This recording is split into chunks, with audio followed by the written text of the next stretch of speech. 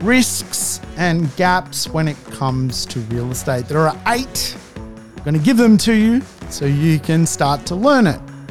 Insurance risk, liquidity risk, operational cost risk, capital cost risk, location rent gap, disinvestment rent gap, market rent gap, and tenant rent gap.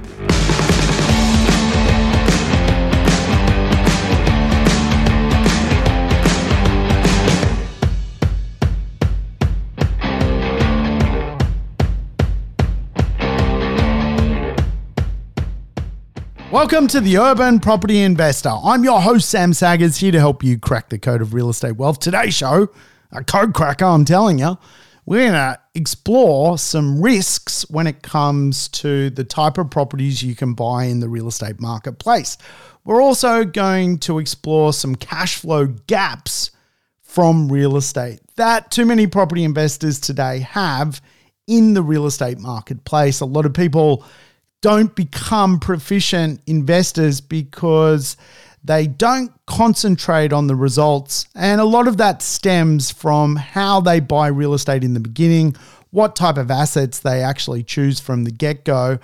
And as real estate is time-bound, a lot of these problems unfold as you go through the journey of property investing. So today we're going into risks and gaps of real estate investment. Yes. Does that sound riveting? Well, we never know until we get to the end with the Urban Property Investor, whether it's a good show or absolutely terrible. So you're going to have to stick around. And of course, if you're watching on YouTube, I apologize for my look. I look like I'm, doing cars at Lake Weirdo, stealing handbags out of cars or something. Yes, I have a Kogan-led wardrobe. Yes, a lot of my clothes I buy daily from Kogan to look as terrible as I possibly can. So I apologize if you're watching on YouTube that I do come across like a little, little gopnik from, an unsavory part of the world, a disinvested part of the world. We're going to talk about disinvestment today and what that actually means. I've seen many places crumble in front of my eyes when it comes to property investment. Many places where basically human beings abandon and leave and disappear from. And of course, the overall appeal of properties in those areas just decline in value exponentially. We're going to talk about that. So I think when it comes to property investment, we got to have a bit of a goal.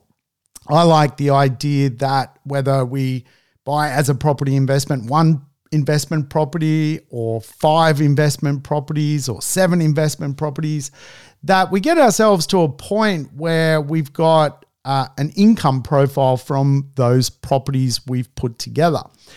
I like the idea of $2 million worth of real estate. I've been open about that. The reason being $2 million worth of real estate can throw out $100,000 passive income on a 5% plus return. And of course, the journey of putting that together takes time. As I've openly talked about on this podcast many times, when you get to clear air of over $2 million worth of real estate, it becomes much easier property investment, because for $1 million worth of real estate to go to $2 million worth of real estate, you need 100% return. But obviously, compounding growth means 2 million to 3 million is not 100% return, it's 50% return. And things just get easier the more wealth you've got. But it is a journey. Real estate is a time-bound journey. And what I see too often from property investment is the idea that property investors don't get themselves into a position over time where they're geared, where the real estate is paying an income to the property investor, where rents have improved over time, where if interest rates change and transformation unfolds, the assets are really run by the core principle of the yield. And of course, as we all know in real estate, the best real estate produces the best capital growth. The A-grade properties produce the best capital growth. But we need to balance our portfolio as a property investor so that we can make sure we're not tipping in too much out of our own back pocket. And of course, this leads us to two principles: value investing and total return. Value investing is just the idea that you do have to moderate the concept of balancing your income profile from the property with the capital growth of the property. Obviously, the best properties in the market are very negatively geared. They've got a very low yield, like 1%, but they perform the best when it comes to growth. But to buy that growth, you're having to dig out of your back pocket quite often. So I like the idea of value properties. The value is there. The yields kind of take care of business. There's three logics when it comes to cash flow. There's you, the tax man, and of course, the tenant. And if you can get the tax man and the tenant doing the lion's share of the work, you tend to be able to own real estate without digging into your back pocket constantly, which I love. And of course, one of the big conversations around real estate is how do rents in a very, very tough marketplace at times double in value? How do rents actually also grow exponentially? Now, think about it. If we had $1 million property and we just basically applied a 5% growth rate, which is a good, I think, a fair growth rate in the marketplace, it's going to take about 15 years for that property to double in value. The same concept relates to the rent of a property. But the problem with the rent of a property is rents are very much tied to wages. And of course, if wages are moderately growing, then rents can suffer the challenge of not growing as fast as properties grow in value. And of course, the day you buy a property, really, the rental performance begins. Now, I own a lot of real estate, and I've owned real estate for longer than 15 years. And with some of my real estate, I've seen the rents climb in value and basically double. And in other real estate which I own, I've seen rents really not go up much at all over that period of time. So I've always been fascinated with the concept of working out how to make sure I'm going to create the best cash flow from my assets that I buy, because after all, I'm doing this because I want income in retirement from real estate.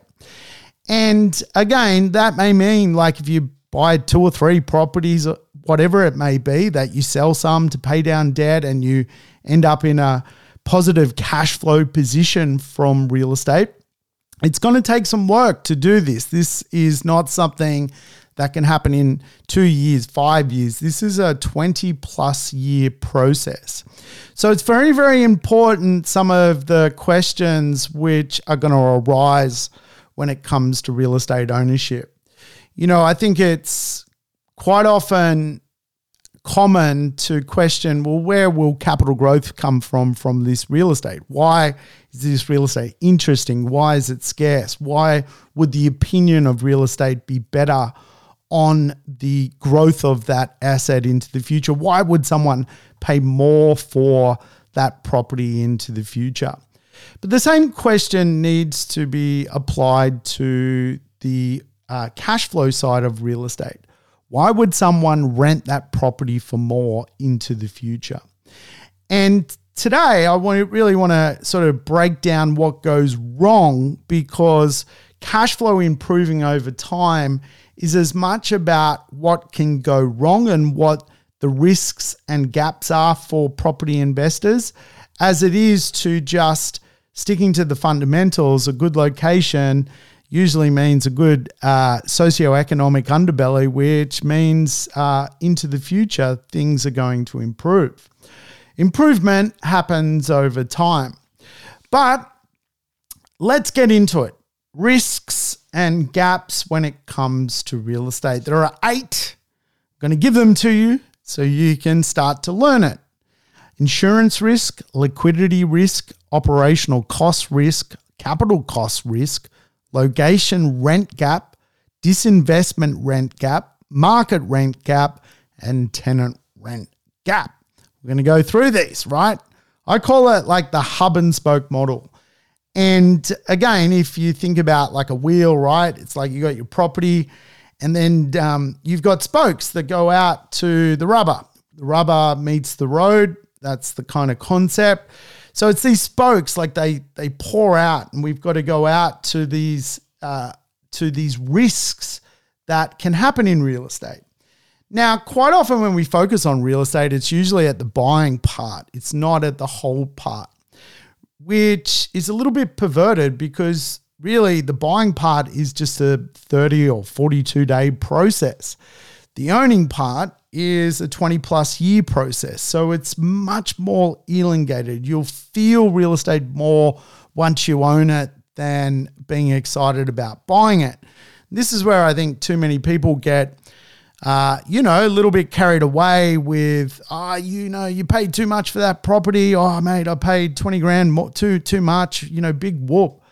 You went to auction, you got carried away on a A-grade property, again, like the actual fundamentals of price and opinion and that real estate is a consensus business is not really the risk of real estate. You can have a valuer go to a property on the same day from 3 different valuation firms and get 3 different numbers. You can have real estate agents go to a property on the same day, 3 different real estate agents, 3 different numbers. You can have 3 buyers go to a property on the same day, 3 different opinions, 3 different numbers when it comes to price. You can have, 3 different buyer's agents go to a property and one buyer's agent will pay full ask, the other will pay less, right? It's an opinion-based sport. And of course, this is why so many people encourage people to buy interesting real estate, because interesting equals good opinion, right?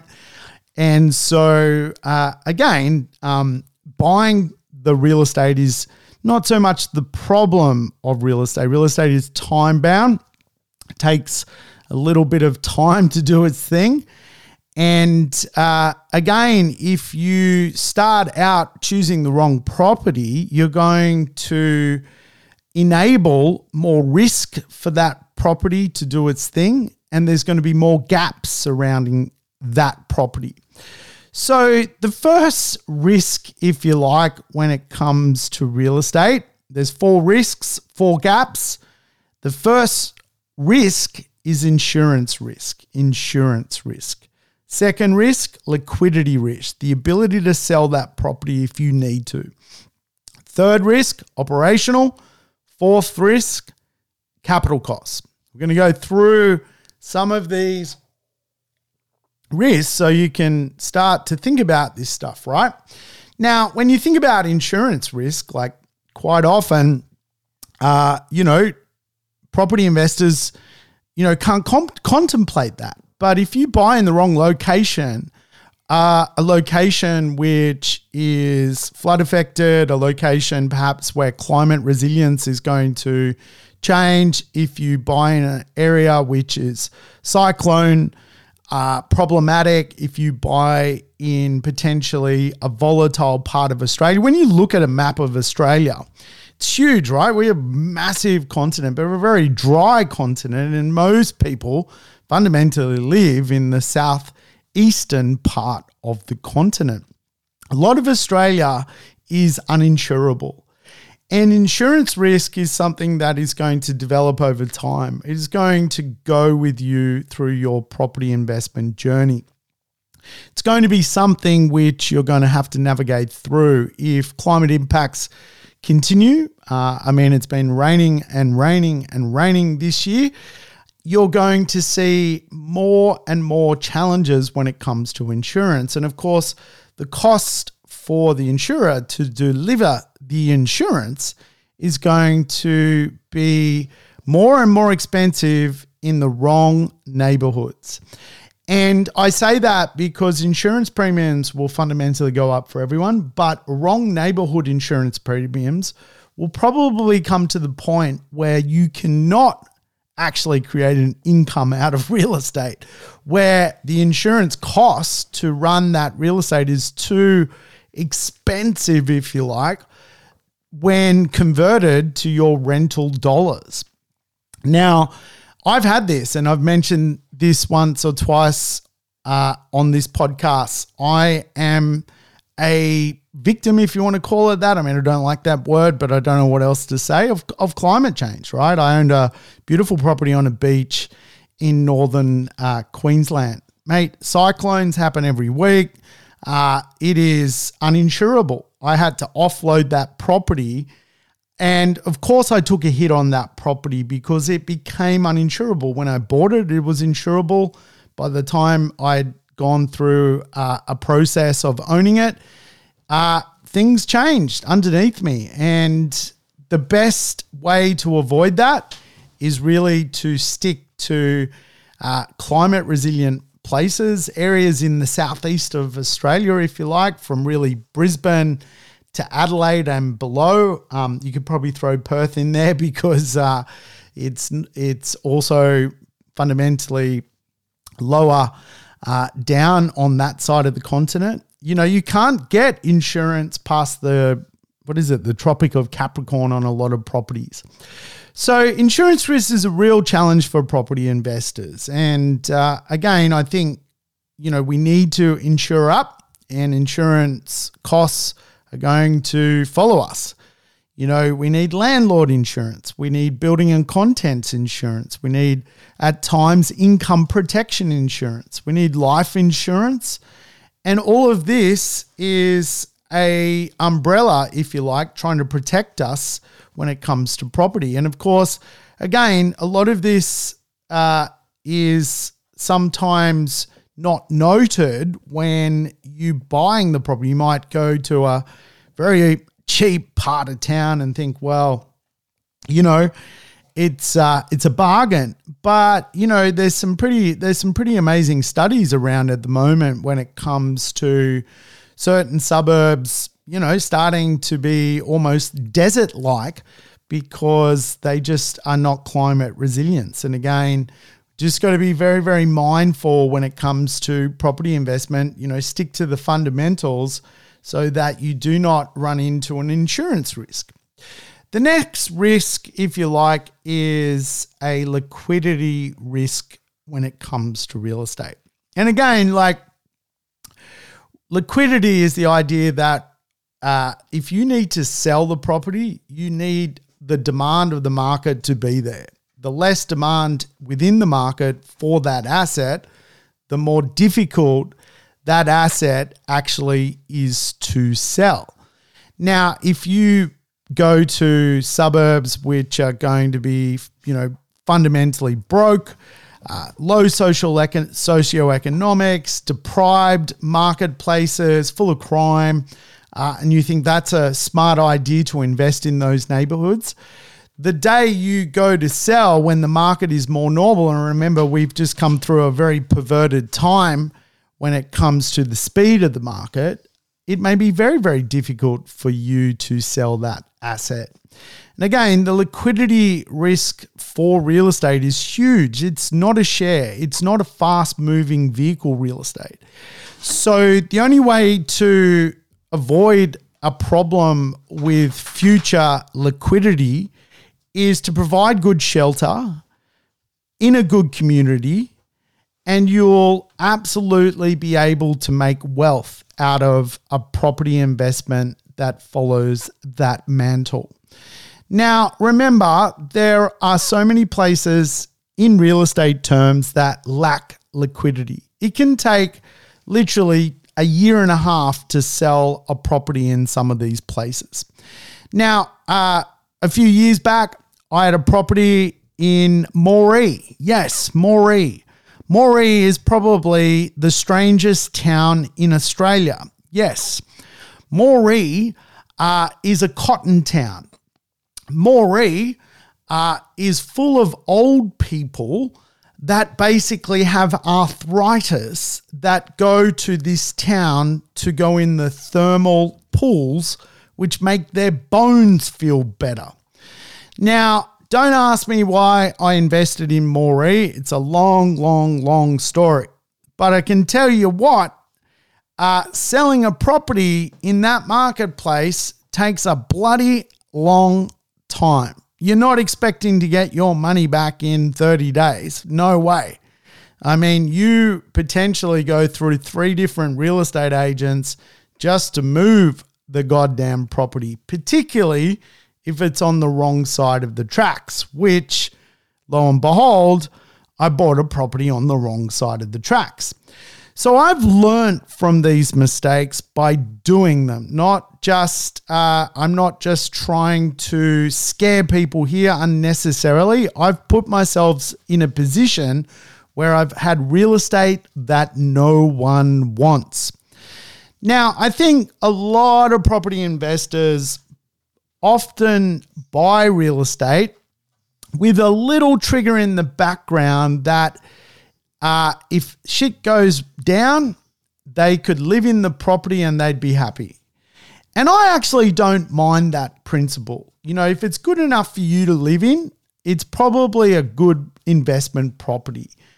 And I think a lot of people went through the fad of like, well, you just buy on the numbers and, you know, property investment's just a spreadsheet kind of, you know, you put it through the calculator and it comes up with some sort of numerical number that unfolds into the future. And, you know, it doesn't really work like that. Undesirable properties falling down, you know, most people don't want to buy a property that they have to take on a huge $100,000 plus renovation. Most people don't want to buy a project. So if you're holding a much, an asset which is a real ugly asset in potentially an undesirable neighborhood, in an undesirable street, you know, you're potentially sitting on something which I would refer to as a bit of a time bomb.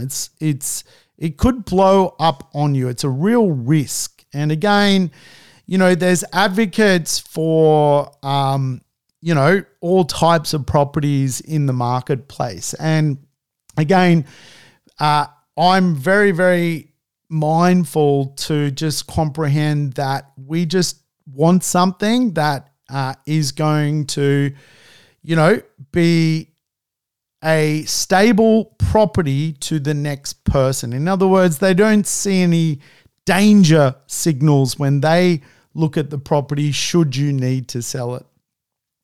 And I guess I've always been a little bit wary of, for example, holiday suburbs in strange coastal locations, because in a downturn, in a money reclaw, in a, you know, in a period of time where you've got, you know, financial stress, you know, the stock market's not working, there's just financial chaos.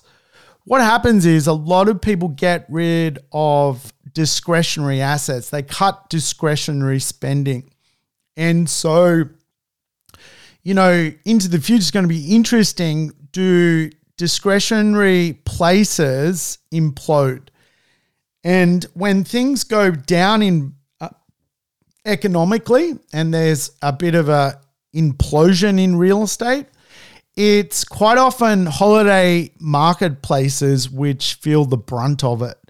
I remember after the GFC, you know, places like the Entrance on the central coast of Sydney it was a bloodbath. Like every third house was trying to be sold in that particular neighborhood. Same in places like Port Douglas, you know, like all of these holiday places which are boom time real estate that people are like, it's booming, man, let's get a holiday house. You know, some of these places implode. And I think, you know, there's a lot of logic around second home markets as well as, you know, people obviously moving to the regions which I think is great because, if you're maybe 2.5 hours from a major center, you're going to see stability around those marketplaces. It's the stuff a little bit further afield, I think, which will definitely in the holiday section of the market, again, probably no doubt have a correction when it comes to its sale price. Liquidity, the market changes. And when a market changes, it can be pretty interesting to watch, right? Because you can see that even the banks don't want to lend in those marketplaces. So all of a sudden, you might have bought a property on a 90% loan to value ratio, but the next person coming into that suburb has to buy on a 70% loan to value ratio, meaning that next buyer has to come up with a 30% deposit to buy the property, which is illiquid. And of course, this is one of the challenges and risks for real estate is if you buy in a terrible place and it gets blacklisted, then the next buyer can't borrow to enter into the market. So you get trapped longer. And for many property investors, you get trapped to the point where you actually can't sell your property. And so it's very, very important. I know property investment over the last sort of 2 years feels like a bit of a game. It's like, everything's sort of been gamified these days. It feels like, you just can't lose. But no, you can. You can lose in real estate. I like people to stick to major urban land masses because the volatility of loss is less, and the better the suburb, the more liquid the suburb is in bad times. So very, very important to understand that risk of real estate. The next risk, if you like, is operational costs. Now, operating costs or operating expenses, if you like, are basically the reoccurring expenses to maintain the rental property and keep it in good condition. Now, the challenge we have as property investors is the inflation on operation costs can outweigh the future rental increase for our asset. Now, it costs the same amount to employ a strata manager in Double Bay as it does in Lake Weirdo. It costs sometimes even more to pay for rates and council rates in smaller marketplaces because of the aggregate size than bigger marketplaces. So as a property investor, we're going to have to pay things like insurances, utilities, professional services like an accountant fee or a planner. We're going to have to pay things like taxes. We're going to have to pay things like letting fees, advertising costs to rent our property, repairs, basically maintenance of the property. And again, if the property that we own has a problem with its cash flow profile, we can see the scales become disproportionate to the point where the property is just bleeding operational costs and there is less rental performance to weigh against the operational costs. And of course, there are many properties which are just operationally harder to run. If you think about a property which has had minimal improvements over the years, that's 60 years old, and you've got problems with that property from the maintenance, it can suck your cash flow apart. Now, I've had this problem before too. I certainly have become smarter through real estate by creating my own mistakes in life. But again, if you think about the cost to get a plumber to fix a toilet, or I don't know, put some new taps on or whatever it may be, it's $300, $400, $500, $600. Then you think about, well, my property only rents for $220 a week or $280 a week. All of a sudden, just that, basic repair has sucked 2 weeks worth of cash flow out of your property. And if that happens 3, 4, 5 times a year, you're going to run into a absolute mess when it comes to your asset. You won't want to hold it. You'll start to get rid of it because operationally it's a menace. It's a menace property. And I guess my first year in real estate, I was a property manager, which was a great time looking back on my property career. Actually, within a week, I became the property manager. I basically got a job close to where I grew up, and the son of the owner was the property manager, and I was kind of like the assistant property manager. I'd just been, basically was going through a diploma in real estate at the time at TAFE, and the father and son had a bit of a bunny, and 2 weeks later, a week later after starting, I was put in charge, sink or swim. But what was so fascinating about that job was that I got to see how properties, some of the better properties had less problems. Like, there were properties in your portfolio as a property manager, you never heard a peep from the people who lived there, and they never once had a repair or something to improve. Then you just had it was like the 80-20 rule, you literally spent 80% of your time on 20% of the portfolio, which is just rotten, like repair, like literally the repair people would probably go to those assets 15 times a year. No joke. Like, there was always something breaking. The gas stove break, it needed a new element. The water heater system would go. There'd be a roof leak. The gutters would start to spill over. The back fence was falling down. You name it. It was just an absolute minefield when it comes to the risk of real estate. And again, we're talking about, we want to get to a place in life where our cash flow is working for us. And I always find operational risk is one thing that too many property investors don't consider, because, what it costs today to deliver a service from a plumber into the future, 20 years from now, when you're retiring 30 years from now, what are the operational costs going to be on the property that you own? Is it going to be simple because it's actually not a old property by then? Or is it actually going to mean your property is starting to be past its use-by date, where you just basically operationally are in a bit of a nightmare, in a reoccurring absolute nightmare? And again, I think because a lot of the conversation to property investment is basically people buying properties.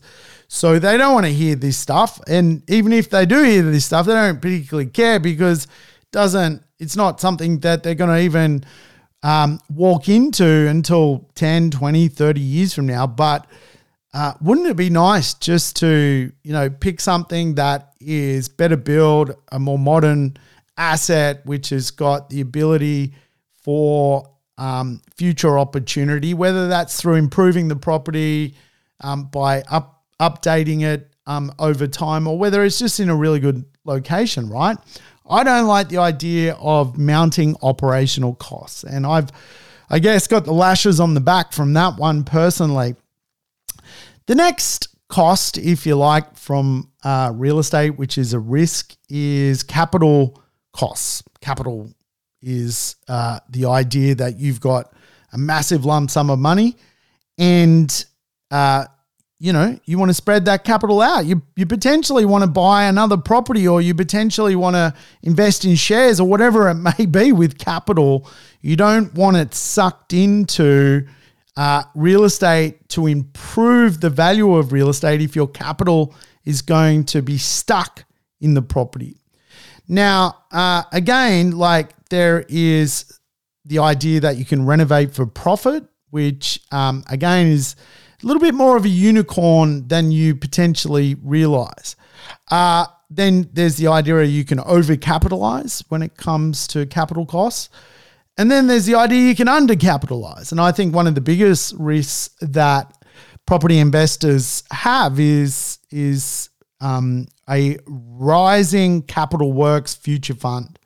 Now, again, as opposed to capital costs, as opposed to repairs and maintenance, is basically the idea that you maintain or restore your rental property in its original condition, or you improve its condition beyond its original state.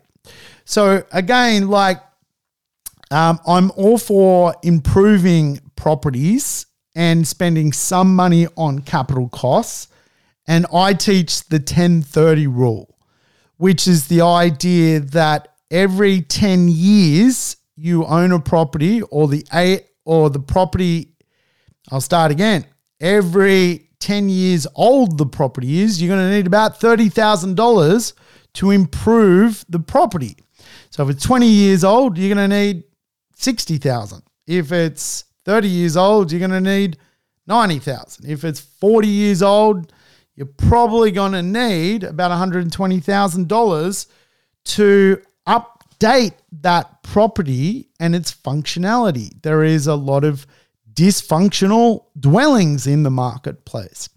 Now, again, if your battle plan is to buy an asset, let it rot, hope the land value goes up, and basically collect inferior cash flow and fundamentally have some irresponsible tenants, then I don't know why you would want that plan, but hey, all power to you. Now, I'll go back a step.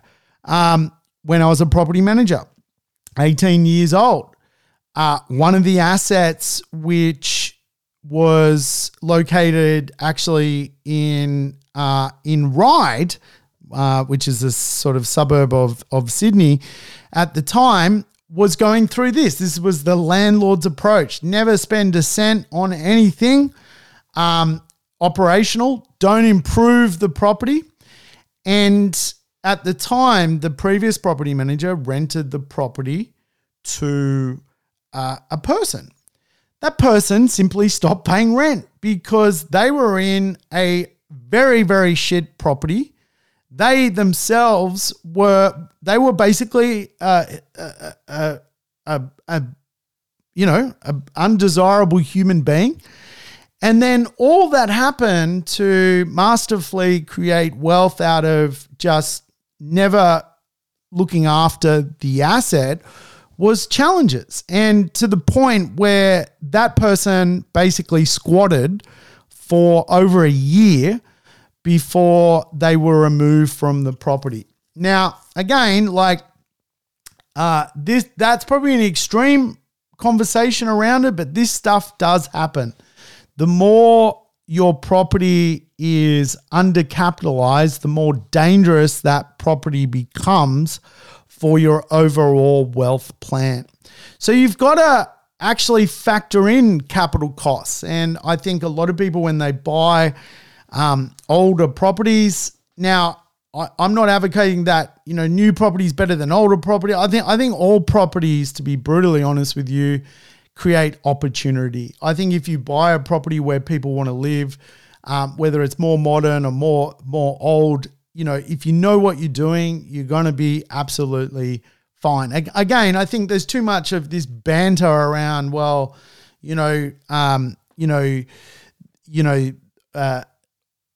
biased kind of opinions, right? I think we should all, as an industry, just go, well, there's good and bad in everything. And, but I do think when real estate investors buy much older property, they should factor in capital costs. You're going to have to improve that property. Unless it's renovated perfectly the day you buy it, you're going to have to improve it. Now, Suncorp, which is a bank, has some statistics when it comes to the average amount people need to spend on renovation when they buy a property. And it sits around sort of $65,000 to $75,000 depending on location. I'm sure that's gone up since that report has transpired because of inflation and so forth. So again, if you apply an inflation rate like CPI to properties, then you've got to comprehend that the CPI actually goes to the unimproved capital value, the unimproved capital cost. So you've got to then think about, if I'm just going to buy a property and not do anything to it, and I don't have the budget to do it, well, again, you're like, unless you're depreciating and getting a return out of that money, then again, like, you're basically going to have to plan to replace. This is the capital cost conversation, and there's so many like items in a house that add no value to the rental market once you do replace them. Think about gutters. How does that add any value to real estate, right? Think about, removing a tree. Quite often adds no value to real estate. Then you've got things which can improve your real estate. Things like better locks, shutters, curtains. These may be things you need to explore to improve the capital worth of your property. Decking, upgrading a kitchen, upgrading a bathroom, upgrading a carport to a garage, adding some fencing these are the things you want to do. Landscaping, security screens, air conditioning, better carpet, skylighting. All of these things are what you need to do. And again, if you're going to buy an asset, you're not going to put any money into it. You're going to get a return that goes backwards. And I'll talk about the disinvestment rent gap as we go further into the conversation. I mean, look, literally yesterday I was with a builder and I'm like, how can we add some value to this property? And we're skylights. We're going skylights. I've got a very dark room in one of my assets and it's time. It's time to add some capital value to the property, which I think I will get a return out of. But again, if you're not factoring it in, the problem is not the cost. It's not factoring the cost is the problem. In other words, if you go in blind and you're like, this is, something I'm never going to do. Guess what happens to the operational costs when you let your property just run down, when you don't replace your bathroom, your kitchen? And when you think about these costs, these are not cheap exercises, right? I just did a kitchen in one of my properties, $22,000. Now I know, like, some people will advocate, well, you just go to Bunnings and you just replace shit with shit, basically. That just again speeds up your future capital cost. In other words, you're just going to run into the problem. I think we've all realized that quality actually lasts longer. It's as simple as that, right? If you buy a better built property, it takes longer to depreciate than a poorly built property. In other words, the asset value lasts longer, which is just the way it is, right? Just the way it is. And then we got things like future costs, which property investors need to consider, right? Thermal scoring, electric car charging, smart homes, solar homes, smart lighting, smart appliances, smart letterbox. All of this stuff is here now, right? And again, if you're not factoring in what these things cost into the future, you're cheating yourself out of a problem. Remember the conversation going back a step as to what we're trying to achieve here. We're trying to end up with an income producing property. And if we're not, if we don't have an income producing property along the way, it's going to cost us more to own it. And that becomes a problem, becomes a burden. It means, shit, I got to go to work today. I got to do more today. I got to put more effort in today because someone's chasing me. And when your property is chasing you, that is not a good feeling. Not a good feeling at all.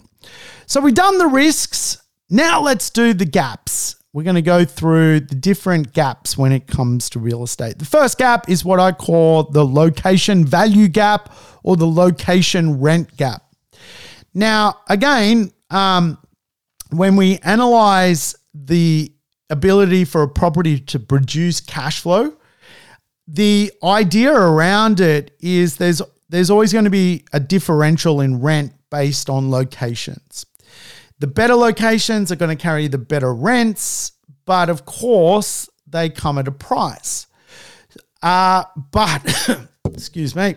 But if we can get a good location with really, really good appeal, really good mobility, really good lifestyle, really good commerce, we can get in rental terms a monopoly-based rent. In other words, we're going to get more people wanting to live in that area and less properties, which ultimately leads to a rental value increase based on its location. Now, if you look at the highest annual change in rents, the locations are producing more rent than the marketplace is doing. In other words, like, for example, North Manly has gone up 41% in rent. 41% this year. Now, the market hasn't gone up 41%, but North Manly has. It's a location rent gap. Of course, Manly Beach is a famous place. More people want to live there. So the increase on the location outperforms the rest of the broad marketplace.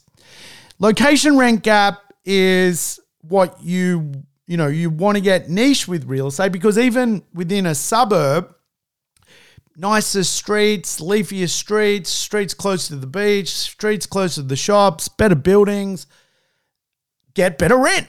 And again, like, the location score of your asset is a direct relative to your cash flow.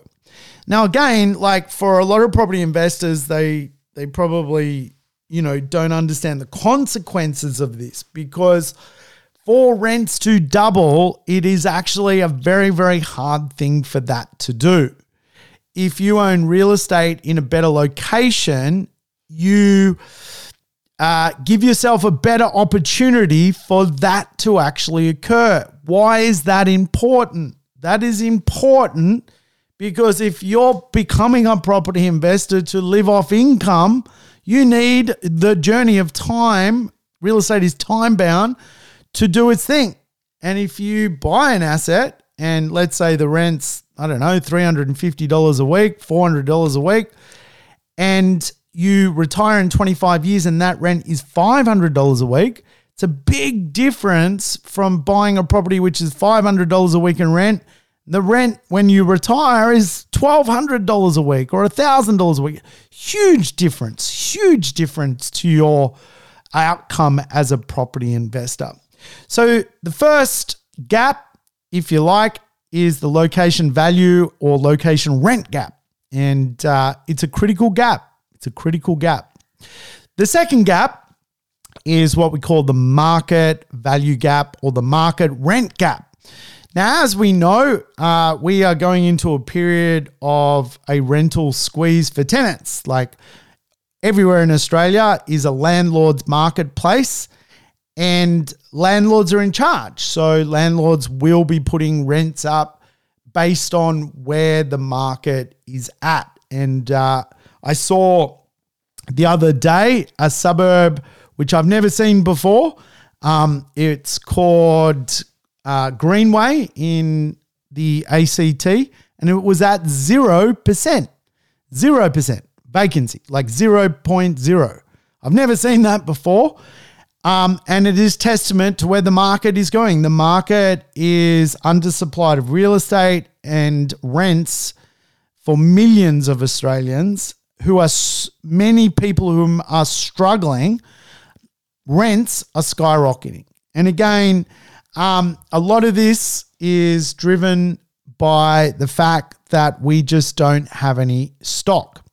Now, again, like I did a podcast recently on 5 dysfunctions of a team, and, you know, I don't know if it was a good podcast or a bad podcast. I can't remember, but the attention to detail is the important part. You know, market rents can jump on you.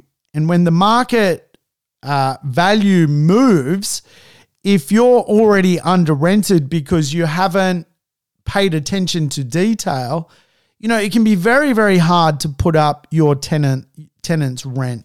If you got someone there who's paying less than market and, you know, let's say the market rent $600 a week, they're paying, you know, $525.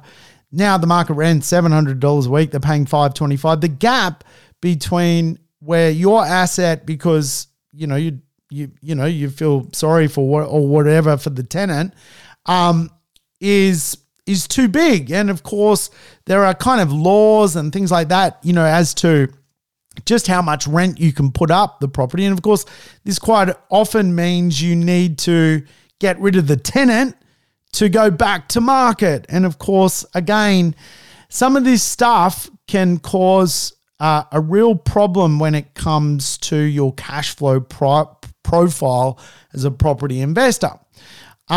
Market rent, or the market gap, if you like, is about understanding where the market is going and where the benchmarks are. And again, if you're under rented or you're out of line with market, it can just mean that you've got a situation where the average weight of your lease has to collapse. In other words, if you're set up wrong in the beginning and you've got a perfectly good tenant that is paying not the right amount of market rent, then all that's going to happen is your lease is going to probably collapse on you, which means you need to go back to operational costs, spend more money, find a new tenant, hope they're as good as the last tenant. And again, if you just pay attention to the details and keep up with market and work with your property manager to make sure you're at a good market level, then you're going to get this sort of better weighted average of time on your lease. And I've got tenants which I've always kept where the market is at and put up my rents appropriately. Work with some great property managers to do that, to constantly question, well, how do I keep up with market? Where is market going? Putting aside all the sob stories that you can hear as a property investor, and I've had people staying 10 years in a property. They've never left. And again, like they treat the property like it's theirs. They look after it so well. And again, like I think all tenants should look after a property. Like it's just a common courtesy. Like, you're not doing anything special to look after a property, but there is a bit of salt and pepper of love in what they do. And again, a lot of this comes down to just making sure that you're paying attention to the detail when it comes to getting your rents to double over a period of time. But if you've got bad operational costs, if you've got, if you're not improving your property, if you're in the wrong location, if you're, subject to problems with insurance, like tenants don't want to live in a property which their stuff's going to get wrecked from, problems with people stealing stuff, with Gopniks breaking in, with Like, they don't want that stuff, right? They don't want these problems. And again, the consensus of, break-ins, of street crime, of climate problems, of flooding, that's built into the rental price. And so again, like for a lot of property investors, they will never see cash flow from real estate because they are set up with the wrong system to achieve the result they're aiming for. The next gap, if you like, is the disinvestment value gap, or the disinvestment rent gap. And again, like if you think about how property works, if a property falls behind the standards of the day, if it becomes a property where it is causing appeal issues, if it's actually lessening the value of the neighborhood, it is a disinvested property. And one of the challenges with disinvested properties is, again, it can be a little bit like COVID-19. It can catch on. And of course, disinvested describes the disparity between the current rental income of a property and its potential to achieve further rental income. I'll explain that in a little bit easier dimensions, right? The disinvestment value or rent gap is something I've seen over and over and over again, and it is freaking scary. Basically, what happens is there is a withdrawal from government, from private business, from investors, from communities to even want to go near your property, your street, your neighborhood, your township. And basically what it does is it locks in basically the less favorable people inside society. And what happens is your property starts to go backwards in value. It starts to underperform from a rental point of view. All of a sudden, the person who put up with living there, who was, a great blue-collar worker or white-collar worker, moves out. Then you realize you can't find another white-collar worker or another great blue-collar worker. And all of a sudden, you have to get a couple of students in. Then the students sort of stay in the property, and there's all of this sort of argy-bargy hoo-ha, and, all of a sudden the property for 3 people, they've got 5 people living there. And they're smoking cones in the garage most weekends and doing parties. All of a sudden, there's more and more and more challenges for your asset. Then someone breaks in and basically turns the property upside down, and the students don't want to live there. So now you're not even with the students. Then you've got, you're basically going down, and you're going further down, and further down. And all of a sudden you're accepting a candidate from Centrelink to live in the property because no one else wants to rent the property. They basically are no-hoper who are, for whatever reasons, are being a bit of a no-hoper. And so you get the picture, right? Like if your asset falls into the disinvestment value or rent gap, it is a freaking nightmare.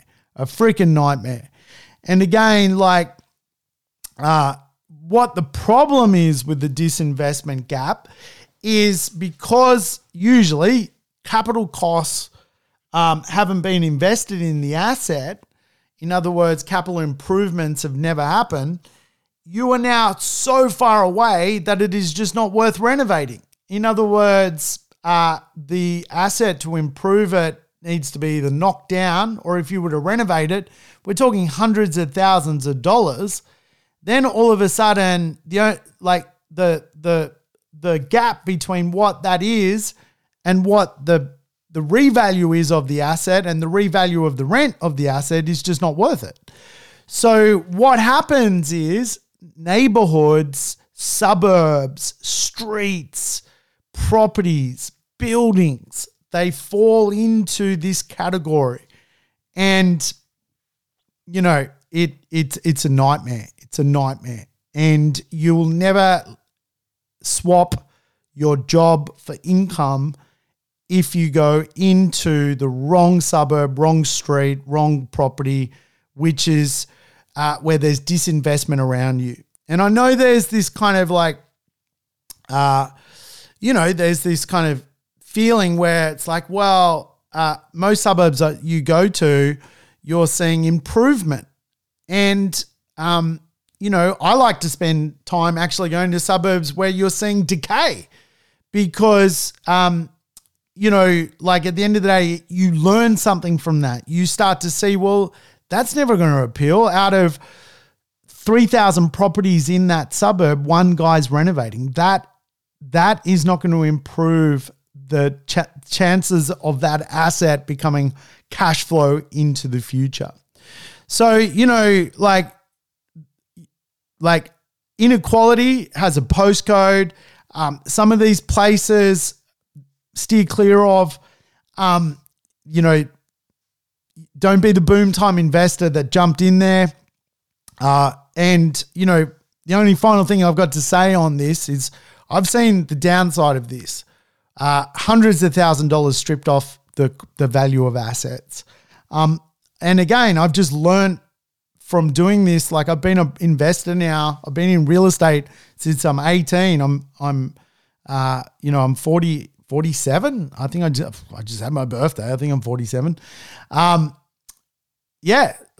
seen it, man. I've seen it. So be careful. Be careful of this stuff because it'll bite you, if you've got interest rates into the future that you've got to accommodate, if you've got no extra money in the bank, if you're, struggling to make ends meet yourself, and then you buy this type of real estate, it can come back and bite you because if that neighborhood goes down in appeal, it'll be a real problem.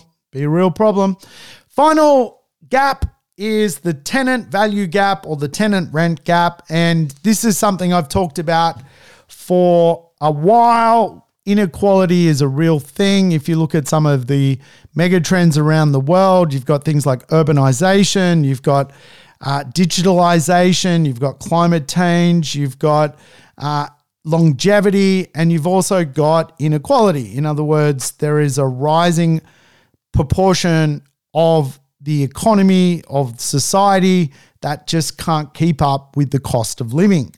And of course, there today is just so many people that are broke.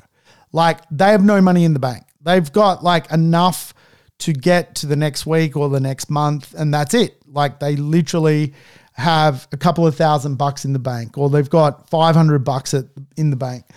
And, obviously for many of these people, they've given up on the great Australian dream to own real estate. They've become a renter, a lifetime renter. Now, there's plenty of lifetime renters who are good people. There are plenty of lifetime renters that make more than you as a property investor. I've seen the rental market where tenants are earning huge amounts of money, $200,000, $300,000 a year in income. And for whatever reason, they need to rent during that period. Opposed to that is people who are basically pretty threadbare when it comes to what they earn. And I always describe it. You can have the have tenants who are basically people who are renting a lifestyle. They potentially own real estate. They've got a great job. They just want to be closer to the beach. They are what we would refer to as rent a better lifestyle kind of tenant, great tenant. Then you've got people who are basically a week away, 2 weeks away, 5 weeks away from being broke. The car breaks down. They got to spend $3,000 on the mechanic. All of a sudden, they got nothing in the bank and they're late with their rent. The half a week away from broke tenant market is becoming a bigger and bigger problem inside of real estate. There is a bit of a battleground when it comes to money. And of course, this is one of the big conversations at the moment. You know, you've got the associated costs to spend on things with your wage. Something has to give. If things are going to cost more, if we're not going to earn more or that much more proportion to what things cost, then all of a sudden something has to give. And when you think about, you know, typical costs, food, medical, recreation, goods and services, transportation, apparel, housing, you know, sometimes there's not enough money to go around. And of course, the lowest quartile and second lowest quartile of people earning in Australia earn something like, you know, 12 times less than the highest quartile of people or the fourth quartile of people, right? So again, like, you've got to make sure that you've got a property where you're not getting this broke tenant rent gap. Now, what does that actually look like? Well, this is what it looks like. Some guy earning X amount of money, spending a proportion of their wage, the guy or girls earning, you know, a serious amount of money, putting up the rent $100, $150 ain't an issue to them. It's annoying, but it's not an issue. Then you've got the broke end of town. You put up the rent $20 on them. They ring up and they're like, I can't do it. I've got no money. You know, and you end up settling on a $5 increase.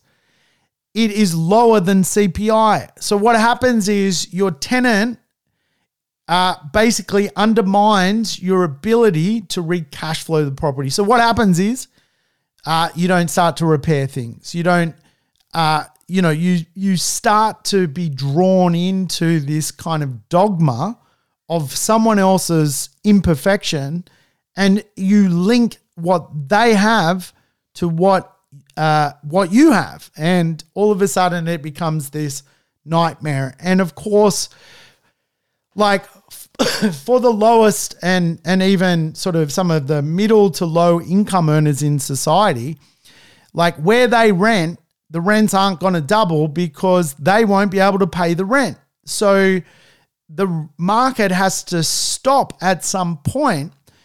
And what I often see is with the rental market, because it is moving so much now, people are getting chased to some locations. They're getting chased out of town, right?